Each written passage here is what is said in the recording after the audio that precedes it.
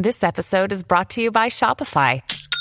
Forget the frustration of picking commerce platforms when you switch your business to Shopify, the global commerce platform that supercharges your selling wherever you sell. With Shopify, you'll harness the same intuitive features, trusted apps, and powerful analytics used by the world's leading brands. Sign up today for your $1 per month trial period at shopify.com/tech, all lowercase. That's shopify.com/tech. You're listening to the Dustin Gold Standard on Pain.tv. Ladies and gentlemen, welcome back to Pain.tv/gold. My name is Dustin Gold, and you are listening to the Dustin Gold Standard, episode 156, part 4. Ladies and gentlemen, part 4. And let's jump to Glenda quickly. This is where Glenda comes in handy. Glenda, my sidekick. Let's ask Glenda this quick question so we can clarify for you. Glenda, can you please explain exponential growth? And let's see if she comes back, folks, with an answer here for us. A lot easier than me reading it to you. You know what I'm saying? It's always good to have a sidekick. Exponential growth is a type of growth that occurs when the quantity or value of a quantity increases at a constant percentage rate over time. In other words, it is growth that gets faster and faster over time. In exponential growth, the rate of growth is proportional to the size of the quantity. This means that as the quantity increases, the rate of growth also increases. The formula for exponential growth is often written as A equals P, 1 plus R, n, where A is the final amount, P is the initial amount, R is the growth rate, and N is the number of time periods. For example, if the growth rate is 10% per year, then the value of the quantity will increase by 10% each year. So, after 1 year, the quantity will be 1 times the original amount. After 2 years, it will be 1 by 1 equals 1, 21 times the original amount, and so on. The growth is not linear, but rather accelerates as time goes on. Exponential growth is a common phenomenon in nature and in many areas of human activity, such as population growth, financial investments, and the spread of viral diseases. It is important to understand exponential growth in order to make predictions and decisions about the future, as well as to develop strategies to manage and control it when necessary. All right, folks, so there you go. Just basic understanding of exponential growth from Glenda. Now, I see when it says a number like 1.1, she doesn't have the ability to say point, or at least the voice replicator that I have doesn't have that ability. So that's something we need to try to fine-tune, because it's not Glenda's fault. Glenda, in the form of chat GPT, does not have the ability to speak. I connected something up to it. So my thing is Glenda. It's my Jarvis. All right. So I am Tony Stark, Iron Man, and Glenda is my Jarvis. We'll see if we can get a Jarvis voice. I think it'd be fantastic. All right, let's continue with techjury.net. Number 6, 76% of corporate data centers worry about data security. The number one concern in business is data security. Data centers providing storage services aren't exempt from it. Data security can put businesses at risk of unwanted data loss, corruption, and exposure. Yet for data centers handling large amounts of information, security strategies can be time and money demanding. So we saw a little of that in the video we watched from Google 8 years ago. And again, if the company gets hacked, they're talking about data loss, corruption, exposure, etc. That's generally going to be your information. So if Citibank or TD Bank or Chase or Wells Fargo or Bank of America or whatever is housed in one of those Google centers there and they get hacked, boom, that's how all your bank account information gets stolen. That is what happens in a digital technocratic world, ladies and gentlemen. All right, number 7, the data center industry overview reveals that 10% of global IT organizations will go serverless before 2023. All right, that's 10% of global IT organizations will go serverless. Here's one of the most revealing data center facts. 1/10 of organizations plan to go serverless by the end of 2022. The data center availability and speed of cloud services make the move toward a serverless infrastructure possible. Data centers are truly transforming business infrastructure. And what that means, folks, is that Hillary Clinton, having her server in her closet, she will not need to do that anymore because she could just put her server up in the cloud, meaning she's renting space from Amazon or Google or IBM. All right, and no longer has to have a physical server. So what I was telling you about with that company in Atlanta and having their server room down in the basement of that building, they could get rid of that. They could rent space from Amazon Web Services and run all their Telugu speaking content right through Amazon Web Services without having to have servers in their building, right? And this is all concentrated under a handful of companies, really a half dozen to a dozen companies. I've covered that in the past on this show. They're the ones controlling all the information, all the data contained on the internet and being collected by the Internet of Things umbrella. All right, it says here, global data center statistics. The following global stats reveal trends in growth, but in terms of location and eco-social aspects. Number 8. All right, the number of data centers in the world reaches almost 8,000. All right, it says the world has approximately 8,000 physical data centers as of 2022. Development projects are considered every day in a variety of locations all around the world. They have to put this brain, this heart everywhere they're going to run the Technocratic prison planet scheme. All right. Yet environmental concerns and supply crisis could slow construction plans down in the future unless data centers find a solution to address their challenges. And we're going to get into some of this. This is part of what I'm going to discuss with some of the future guests. All right, are they running out of materials? Are they running out of supplies? Are they running out of land, running out of energy? How are they going to continue to do this? Because as we just discussed there with Glenda, as the data being collected reaches this exponential growth, which it is, and the data centers, these warehouses, are going to reach exponential growth and have to continue to expand to house the data, process the data, analyze the data. To run this technological world, can it actually be done? Number 9, the United States, Germany, United Kingdom, China, and Canada are the 5 countries with the largest data center number. The U.S. has 2,701 data centers. The second country with the largest data center number is Germany with 487 centers. So they're not using the punch card system anymore in Germany, folks. They've moved to the data centers. Followed by the United Kingdom with 456, China with 443, and Canada with 328. So Germany has the second largest number of data centers, 487. The United States has 2,701. So we have 6 times, roughly 6 times, a little less than that, number of data centers than Germany. All right, and so there's a chart here.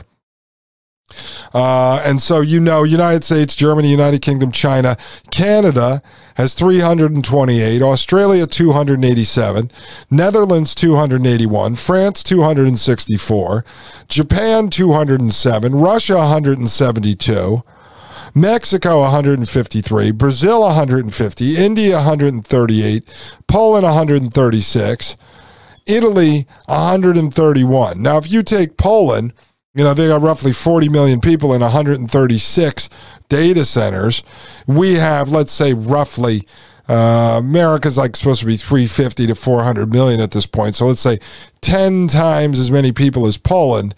It should be 1,360 data centers. Well, we have double that. All right. So there's more devices here and stuff as well. Though in Poland, where my in-laws live in a very rural area, they've already been wired up with high-speed internet. So that's all part of the Smart Villages model that we covered here on this show.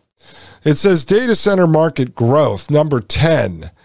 Global data center market revenue is expected to reach $342.1 billion by 2023, up from $321.37 billion in 2022.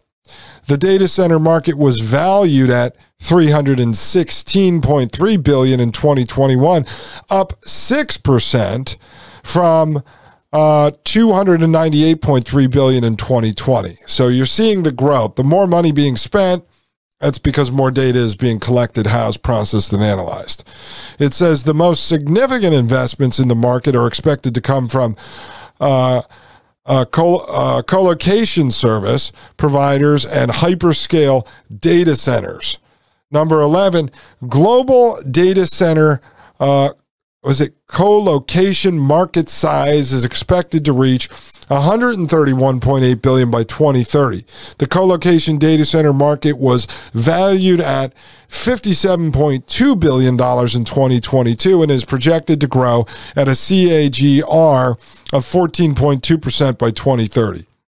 So you can see, it's growing, it's getting bigger.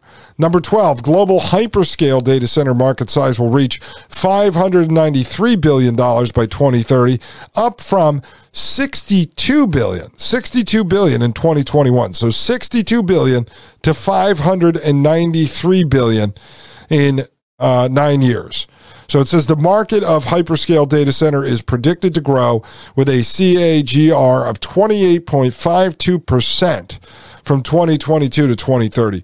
Number 13, the United States data center market is expected to be valued at $117.5 billion in 2027, up from $99.97 billion in 2023, and that is a CAGR growth of 4.12% from 23 to 27. You see, it's growing everywhere, folks. Final one under this is number 14. The top 5 drivers of demand for data centers are remote work, digitization, digital technologies, OTT services, that's over the top, and IoT, Internet of Things. It says the increasing data centers demand is driven by the current socioeconomic trends. Indeed, COVID-19 has marked the start of the remote work culture and the race for digitizing business processes. See, this is why I've told you, COVID-19, COVID land, the high school theater production, the Great Reset kicked us into the fourth industrial revolution, which will drive us into the fourth industrial era. It says, yet there are not the sole triggers. Indeed, the development of hyper-specialist technologies for SMEs and industrial sectors also requires data center access. Households also play a huge role through the adoption of data-hungry technologies, including the Internet of Things and over-the-top services that deliver media content such as television via the Internet. And they have to keep the OTT going. The OTT is the modern-day circuses, folks, in the bread and circuses. So one of the things that freaked me out at the beginning of COVID land, the high school theater production, is when jobs stopped, money stopped flowing, they sent kids home from school and they closed all the live events and all the sporting events. And I said, this is it. They're going to kill us all because they turned off the bread and circuses.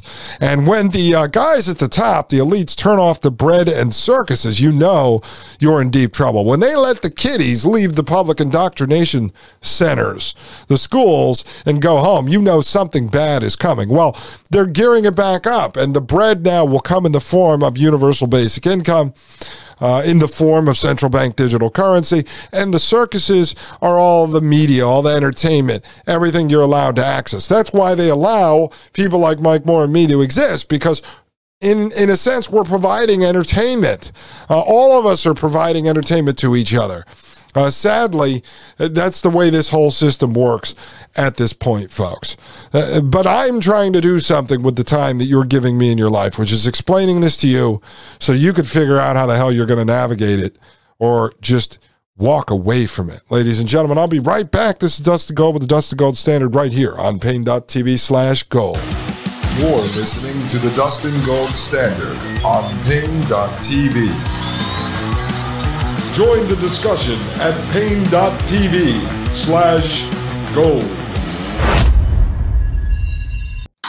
You're listening to the Dustin Gold Standard on pain.tv.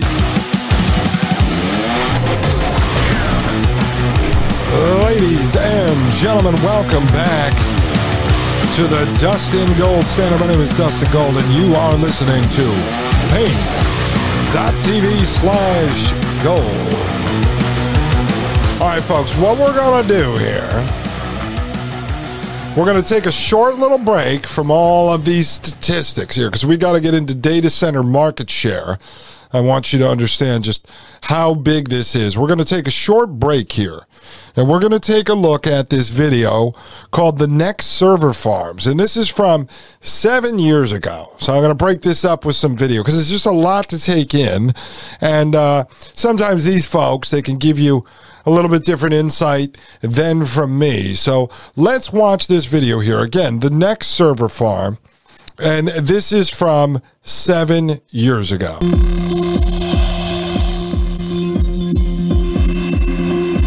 At first glance, the old barge docked at the Mare Island Naval Shipyard looks like it's just taking a breather on its slow journey to the scrapyard. But below deck, workers scoop out the barge's insides. In just a couple of months, the old vessel should look a little something like this. Other companies have tried to build their own versions of this ship, and until now, all have failed. This is the world's first highly efficient, highly sustainable waterborne data center. Okay, so what they're doing here, folks, for those of you over on the free side here over at Apple Podcast, they are on an old barge, an old rusty barge that you would see docked out in your local port. If you live near the ocean or the Gulf or something. And so it's an old rusty barge, and then they're going to show you they're converting this into a data center. Now, I first came across this stuff several years back doing some research with Marie Albanese, co-host of the Thomas Paine podcast on Fridays. And I forget exactly, it might have been during the Las Vegas shooting. You remember that? That story that got buried. And we were doing some research on some websites that were connected to some strange things that were occurring with Las Vegas. And if I remember correctly, I could be wrong on this, but if I'm digging down into my data set and I'm pulling this back up, I'm Glenda for you right now. I believe what happened was there was a security guard that was guarding I think his name was Jesus Campos or something like that. He was the guard that was supposedly in the hallway that was shot outside of Stephen Paddock's room. And Laura Loomer at the time, not a fan of hers, but Laura Loomer was down there on the ground. This is where she was sort of making a name for herself, streaming live on Twitter. And there was a security officer outside of this guy's house. And so I was able to freeze frame that, and I pulled a logo off his shirt. And I looked up the company and found that it was located in this shady office building in Las Vegas. And so I started to look into the company, and it seemed like it didn't exist, like it was some kind of a CIA front. And so it's just out of curiosity, I started looking at a lot of the other companies located inside that building at that address, and there was a lot of these seemed to be shell companies. And I started looking up to see if they had websites, and then I was looking at IP addresses with the websites, and that's where I found that they were located out of these, they were these floating servers out in the middle of the ocean. I didn't know what it was. Now, it doesn't necessarily mean anything as far as that story goes, because as I started to do research, I learned that a number of companies, GoDaddy and others, were building these floating server farms, these floating data centers. And so these websites could have been registered with someone through GoDaddy or registered through like an Amazon server that could be located out in the middle of the ocean. It didn't mean that that company had a floating data center. It just meant that this is where they housed their their website or their domain name or something. So anyway, this is how this came across my radar. Let's continue here. Whether they're the size of an airplane hangar or tiny closets tucked away in the basement, data centers house rows and rows of disk arrays and routers, the building blocks of the internet that store and transmit our data. Every time you update your profile, every time you email your buddy, every time you binge watch your favorite show, somewhere in a dark room in a building far away, lights flicker, servers whir, and the air conditioner roars. You are seeing the future, you're seeing the revolution, you're seeing the next generation. What makes this data center so special isn't just that it's in the ocean, but the fact that it will be cooled by the very water upon which it floats. So this is our heat exchange. The water is piped behind the server racks, absorbing heat 5 times more efficiently, says the company's CEO, than moving cold air. Now, this is part of why I'm showing you this, because I'm showing you the, we'll call it innovation, right? Innovation that these companies are using to provide the services they need, right? So we're going to be talking about energy, electricity, water cooling, that they need to actually run these data centers, right? So are they going to have barges floating all over the ocean using this kind of model? There's a lot of stuff going on, folks. I can never understand it all. You can never understand it all. We could spend thousands of hours researching all the technology, but I'm trying to show you again the 40,000-foot view of how they're building this technocratic infrastructure. The other thing is that if the data centers are out floating in the middle of the ocean, it makes it a lot more difficult for, let's say, a Ted Kaczynski Unabomber type, or maybe the guy that tried to blow up AT&T in Nashville on Christmas of 2020. I had a special guest over at Thomas Paine Podcast when that happened, a gentleman I knew who was doing some construction down in that area where that occurred. That was the first time I heard about smart poles, because there was one on the street near where this bomber blew up the building. We'll get into that story eventually on this show. Maybe I'll get the gentleman on that I introduced to Mike Moore. But if they're out in the middle of the ocean, it becomes a lot more difficult for a Ted Kaczynski type, for someone trying to fight a revolution against the system. If you're going to go head-to-head with Skynet and you're going to start trying to take out some of the Terminator technology, it becomes a lot more difficult if these things are floating, 50 miles off the coast out in the middle of the ocean. So I would imagine that is part of it, folks, because as I've said on the show, the silver lining in all of this is that the technocratic prison planet is a paper tiger in the sense that it all operates on technology. That's what connects everything together. The internet, whether that's coming in the form of old telecom cables, phone line cables, fiber cables, if it's being sent through the airwaves in the form of 5G and Wi-Fi, or coming through satellites like Starlink or whatever, it is a system that operates completely and solely on technology and energy. Folks, when I get back, we're going to finish this up. I'll be right back. This is Dustin Gold with the Dustin Gold Standard right here on Paine.tv/gold. You're listening to the Dustin Gold Standard on Paine.tv. Join the discussion at Paine.tv/gold.